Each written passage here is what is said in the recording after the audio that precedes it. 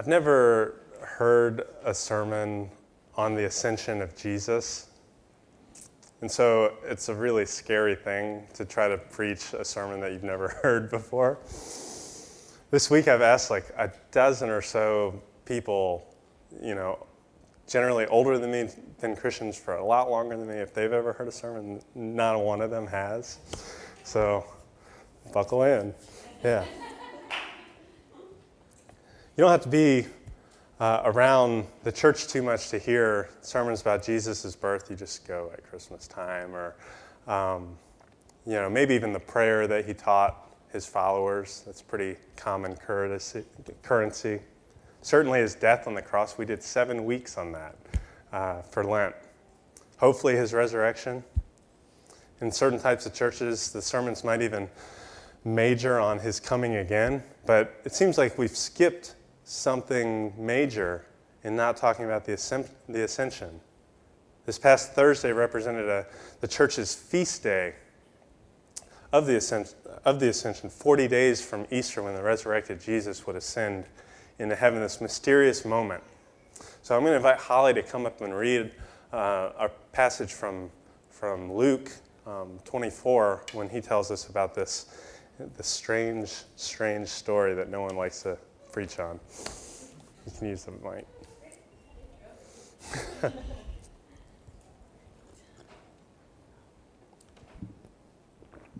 Okay. We're reading Luke 24, 44 through 53. He said to them, "This is what I told you while I was still with you. Everything must be fulfilled that is written about me in the law of Moses, the prophets, and the Psalms." Then he opened their minds so they could understand the scriptures. He told them, "This is what is written. The Christ will suffer and rise from the dead on the third day, and repentance and forgiveness of sins will be preached in his name to all nations, beginning at Jerusalem. You are witnesses of these things. I am going to send you what my Father has promised, but stay in the city until you have been clothed with power from on high." When he had led them out to the vicinity of Bethany, he lifted up his hands and blessed them. While he was blessing them, he left them and was taken up into heaven. Then they worshipped him and returned to Jerusalem with great joy, and they stayed continually at the temple, praising God.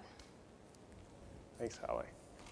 What a strange story, and they don't seem to be too deterred by it. Perhaps the reason we don't talk about it is because we're embarrassed by it. We don't know what to do with the strange story of Jesus flying up on a cloud. We stand around like the actual disciples who witnessed it. In Acts 1, Luke tells the story again. It says, a couple of angels showed up to Jesus' disciples, and they matter-of-factly say, "Why do you stand here looking into the sky?" Angels. Maybe we haven't talked about ascension because it doesn't fit in how we think about heaven and earth, or what we think about resurrection bodies. Maybe not having thought about the ascension is the reason we have these seeming discrepancies. Maybe not having focused on Jesus' ascension hurts our understanding about how Jesus can be both present and absent to us. One of the reasons I kind of wanted to tackle this is because I have to look Noah in the eyes before bedtime when I tell her, "Jesus is always with you. You don't have to be afraid." And she says, "Yes, Jesus is always with me. But where's Jesus?" And I say, "He's always with you." And she says, "But is he in my room?" Kinda. Today I want to think through a few of these things and start to see what Jesus' ascension tells us about heaven and earth, about absence and presence. So first, what the ascension tells us about heaven and earth. In short, heaven and earth are made for each other.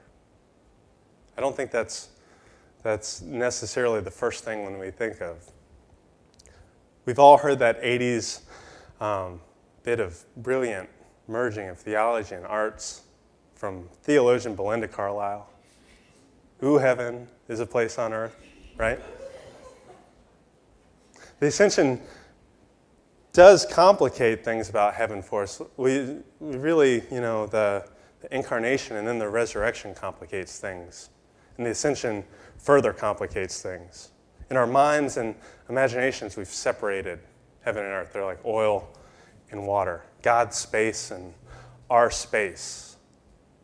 We've separated them so much, it's hard to imagine how made for each other they are and how one can, in fact, show up in the other. We've lost the storyline of the Bible, the story of their overlap. Starting in the garden when God breathed his divine spirit into the earth, forming Adam, who with Eve, humanity's parents, walked with God in the cool of the day, conversed with him and learned from him, loved him without fear and shame. God and man not only coexisted, but they existed for each other, with each other. That garden represents that perfect marriage of heaven and earth. A marriage which then meets a great divorce when the first man and woman started a tangled cycle of disobedience and sin and death. Heaven and earth needed to be held apart because they're no longer compatible. And this was mostly an earthly problem, right? No longer being fit for heaven. It's seemingly they were divorced for irreconcilable differences. But God, that's like the greatest two words in the Bible, but God.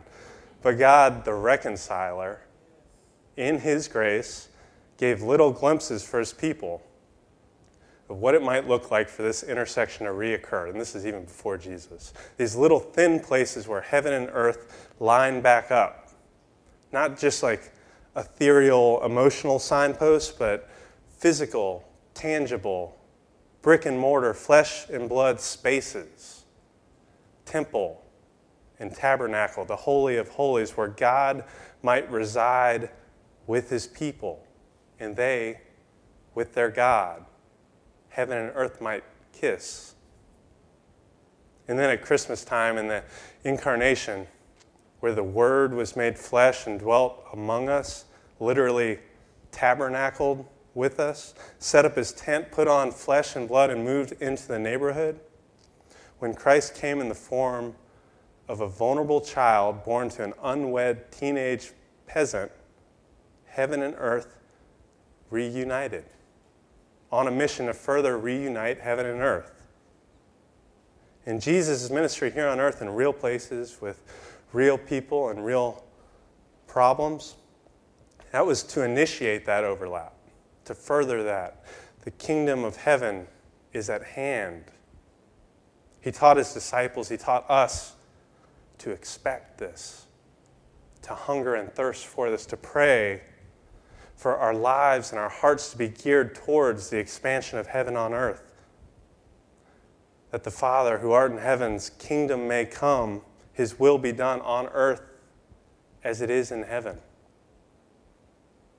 When Christ died on the cross for our sins and in our place, and then the Spirit of God raised him from the dead as the first fruits of what it might mean to be a human who's no longer a slave to sin or fear or death or lack. He included us by showing off a new floor model of a heavenly body. Think about that paradox. That's an oxymoron, a heavenly body. Like Adam the human, but better, Adam 2.0, the last Adam, the perfect mix of divine breath in earthly flesh, who would mend heaven and earth, reuniting them, spreading God's rule and reign rather than dividing them and tearing them asunder like Adam did. In Jesus' resurrection body, we find that heaven and earth are made for each other. In his incarnation, we find out what it would look like for heaven to come down to earth. And then in his ascension, we find out what it would look like for earth to come back to heaven as a part of God's rescue plan. Jesus' resurrected body entering God's space. So often we've shied away from the ascension because it seemed too weird or unimportant or embarrassing, like Jesus blasting off, you know? We skipped over it when actually it means that Jesus is returning to the right hand of the Father to show off what it looks like for human beings to be saved. That now heaven has him as a temporary artifact of heavenly humanity before he comes back to make that true for the rest of his church. Paul and the church fathers were really fond of talking about this exchange, and they did it in a couple different ways, that Jesus might become poor, that we could become rich, that he became sin, that we might become the righteousness of God, or that he might become human, that we might become godly. The ascension furthers this. It illustrates this with incarnation and resurrection, that heaven became earthly so that earth could become heavenly. And this is the good news, that you're never off limits to heaven's invasion. God's grace won't allow you to earn love, to earn his love, but it says that no matter what you've done, no matter how far you've run away, how marred God's image has become in you because of sin, how lonely you are, how much you've hurt others, or how much you've been beaten down by other people's sin, you're not beyond Christ's love. You're not beyond his ability to include you in his redemptive plans for this world. If anyone is in Christ, there is a new creation. That's what Ascension tells us about heaven and earth. But what does Ascension tell us about absence? Well, it's been called the hinge of Luke's two-part Luke-Acts writing. Luke closes his gospel with it, and then he re-narrates it right away in Acts. From chapter 1, verse 6 through 11. Then they gathered around him and asked, "Lord, are you at this time going to restore the kingdom to Israel?" He said to them, "It's not for you to know the times or dates the Father has set by his own authority, but you will receive power when the Holy Spirit comes on you. And you will be my witnesses in Jerusalem and in all Judea and Samaria and to the ends of the earth." And after he said this, he was taken up before their very eyes, and a cloud hid them from their sight. They were looking intently up into the sky as he was going, when suddenly 2 men dressed in white stood beside them. "Men of Galilee," they said, "why do you stand around looking into the sky? This same Jesus who has been taken from you into heaven will come back in the same way you have seen him go into heaven." We find this short recounting what the disciples' expectation was. It was a political expectation. It was, and this is a big seminary word that you can ask Meredith about, it was an eschatological expectation that in the end, God's kingdom would be restored. His rule would spread. To that question, Jesus responds, they will be gifted God's Holy Spirit and they will be his witnesses. In that word witness, the Greek word sounds a whole lot like the word martyr. They will be his witnesses to the end of the earth. And then they experience Jesus' enigmatic absence. He leaves them in a cloud. Perhaps even a disheartening absence. How could Jesus leave now? He was taken up before their very eyes, and a cloud hid him from their sight. But don't get Jesus wrong here. This is no trick. It's not even an illusion. This is high drama, demonstrating exactly what he's been telling them and fulfilling an ancient expectation God's people had for their Messiah. Daniel 7. "In my vision at night I looked, and there before me was one like the Son of Man coming with the clouds of heaven. He approached the Ancient of Days and was led into his presence. He was given authority and glory and sovereign power. All nations and peoples of every language worshipped him. His dominion is an everlasting dominion that will not pass away. His kingdom is one that will never be destroyed. Daniel's apocalyptic vision features one like the Son of Man. Daniel always uses the similes and metaphors.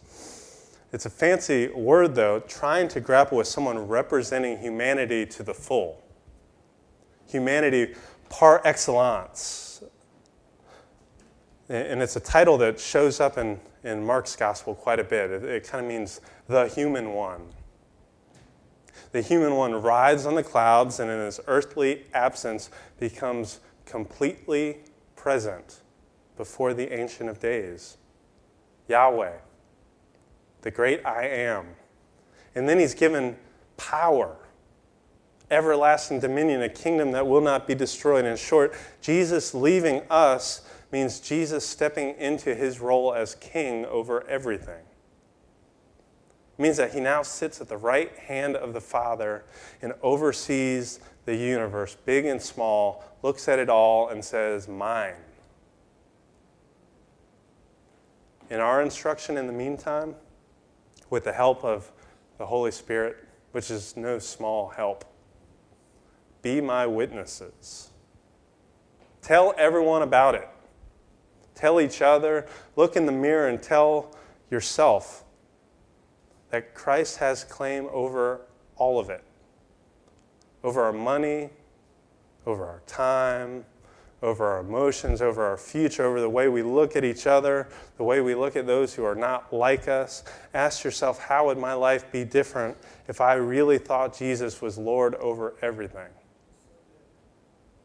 How would my friendships and my relationships, my marriage be different if I thought that? How would this next political season be different if I really thought Jesus was the Lord over everything? But there's another part of being a witness, that martyr type of witness. The very kind of witness Jesus bore on Calvary's cross. It's the type of witnessing that means that we have to bear that message not only on our lips but on our bodies. The medium of our lives must be the message of Christ. Our very bodies, that Romans 12 calls a living sacrifice, must tell the story of King Jesus. That means death on 2 feet for all of us. 100 small deaths every day. Death to ourselves, death to our desires, death to our dreams. Death to every allegiance that rubs up against Jesus as Lord. The Ascension tells us that Jesus' absence allows him to be present to us in that commission, that Spirit-empowered witness that anticipates his return to be our all in all. Scholar Douglas Farrow, he puts it this way. Jesus' ascent to heaven, like his ascent to the cross, is a journey undertaken on behalf of God's people and with a view to the realization of their kingdom hopes.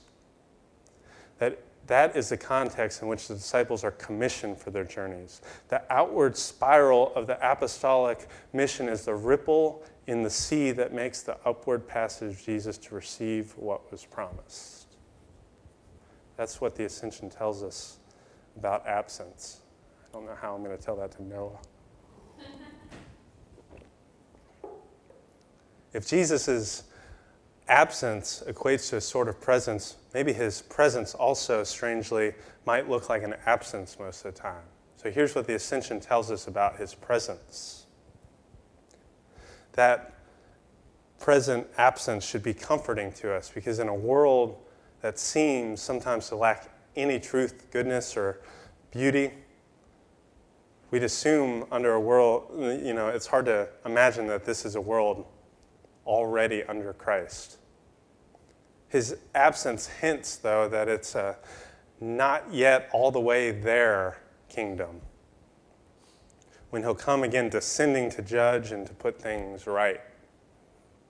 In the meantime, we learn from his ascension about his presence in this world, and we learn 2 things. 2 things that are true for the church. His Holy Spirit is active in the church and in the world, in that Jesus is present at the right hand of the Father, interceding on our behalf, holding us up in his prayers as our elder brother, as our high priest. This is the same Emmanuel from Isaiah 7, from Matthew's gospel. It's the same Emmanuel that closes Matthew's gospel, commissioning his followers based on his ruling authority to go and make disciples of all nations, baptizing them in the name of the Father, Son, and Holy Spirit, and teaching them to obey everything I have commanded them. And then he says, I am surely with you always, even to the end of the age. This Emmanuel, this God with us, says, I will be with you even to the end of the age. And so Jesus is with us. He's present to us in the Spirit. His with us was in flesh, now it's in spirit, and not in some vague spiritual sense, but the very Holy Spirit that was with God and was God from the beginning. Jesus gifting his Spirit, which we get to celebrate next week at Pentecost, is no less of a God with us experience as that which we celebrate at Christmas. No less God, no less with us. And it's that Spirit that hears our prayers, that even the ones we don't know how to form, it's that Spirit that kind of puts our prayers together for us and pulls them out of us. It's that Spirit that breathes new life and hope and possibility and healing into our fragile bodies, into our disobedient hearts. It's that Spirit that transforms us by the renewing of our minds. That Spirit that remakes us in small and big ways into pictures of Christ. Still so us, but also Christ, and that's such a mystery. Crucified and raised with Christ. The Spirit that mysteriously hovers over the chaotic waters of our sin-scarred world in order to make it new, so that this new creation includes us will be very good. It's this Spirit who's called a lot of things, called a wind, called a fire, called a paraclete, that one who comes alongside of us. The Spirit that's called a comforter, who's elusive and profuse. Living in the Spirit means being alive to God, a responsive and obedient participant in how God has already gone before us to renew his creation. Living in the Spirit means plucking the fruits of a life lived on the vine. Love, joy, peace, patience, kindness, goodness, gentleness, and self-control. Jesus being present to us means being present in the Spirit. It also means being present for us to the Father. Finally, Jesus' absence from us creates an opportunity for him to be present to the Father on our behalf. Hebrews 4. Therefore, since we have a great high priest who is ascended into heaven, Jesus, the Son of God, let us hold firmly to the faith we profess. For we do not have a high priest who's unable to empathize with our weaknesses, but we have one who's been tempted in every way just as we are, yet he did not sin. Let us then approach God's throne of grace with confidence, so that we may receive mercy and find grace to help us in our time of need. Even as he reigns as heavenly King, he turns a sympathetic ear to the prayers the Spirit brings from us. So we approach God's graceful throne through Christ with confidence in our time of need. The writer of Hebrews is sure of one thing, that we need God, that we're lost without him, that there will be a time of need. We can also have confidence that Jesus gets us. Confidence that Jesus is for us. Confidence that there's room for every concern, every hurt, every anxiety. And Scripture reminds us we cast those anxieties on Jesus because he cares for us. and also because he shared our experience and he now sits next to his heavenly Father telling him about us. In the midst of all that throne language, it's easy to lose sight of the family language here. Jesus, while he's the Prince of Peace, is also our elder brother. And God, while Heavenly King, is also our Father. And the heavenly throne room from which they rule might also double as a kitchen table where they're sitting around chatting about us, concerned for us, sick over us. And that's the good news. That God becoming present to us in Christ means that he'll never not care about us. When God put that kind of skin in the game that he did in the incarnation, it means that we have the chance, by believing in Christ, to be united to Christ. To have God look at us the way he looks at Jesus. To be caught up with the Spirit into this divine life, to participate in what Jesus is doing in the world. The ascension of the resurrected Jesus is good news for us. For how we expect God to bring about the new creation, his grand project to reunite heaven and earth. And for how we understand Jesus' absence from us, and we pray and we long and we hope for his return.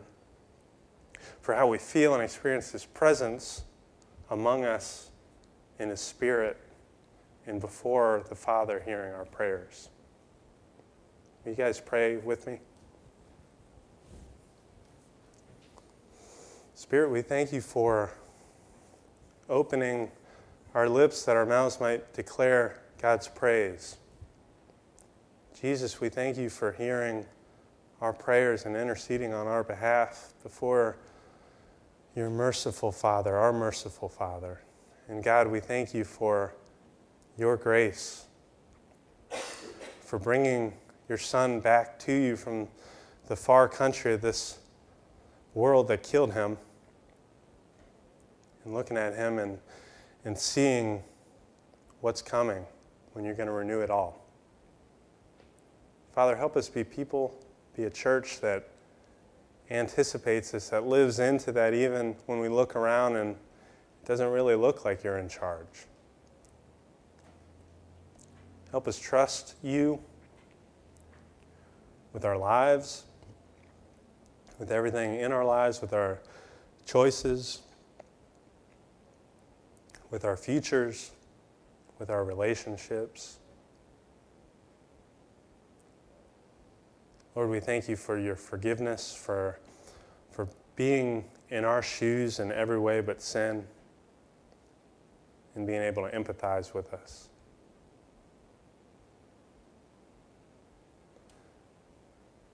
Father, let us feel your presence in our midst. Let us not grieve the Holy Spirit. Let us work with your Spirit to share your good news, to be witnesses with our voices, with our bodies in this world. We thank you, Lord, for your grace. We pray all this in the name of the resurrected and ascended Lord Jesus. Amen.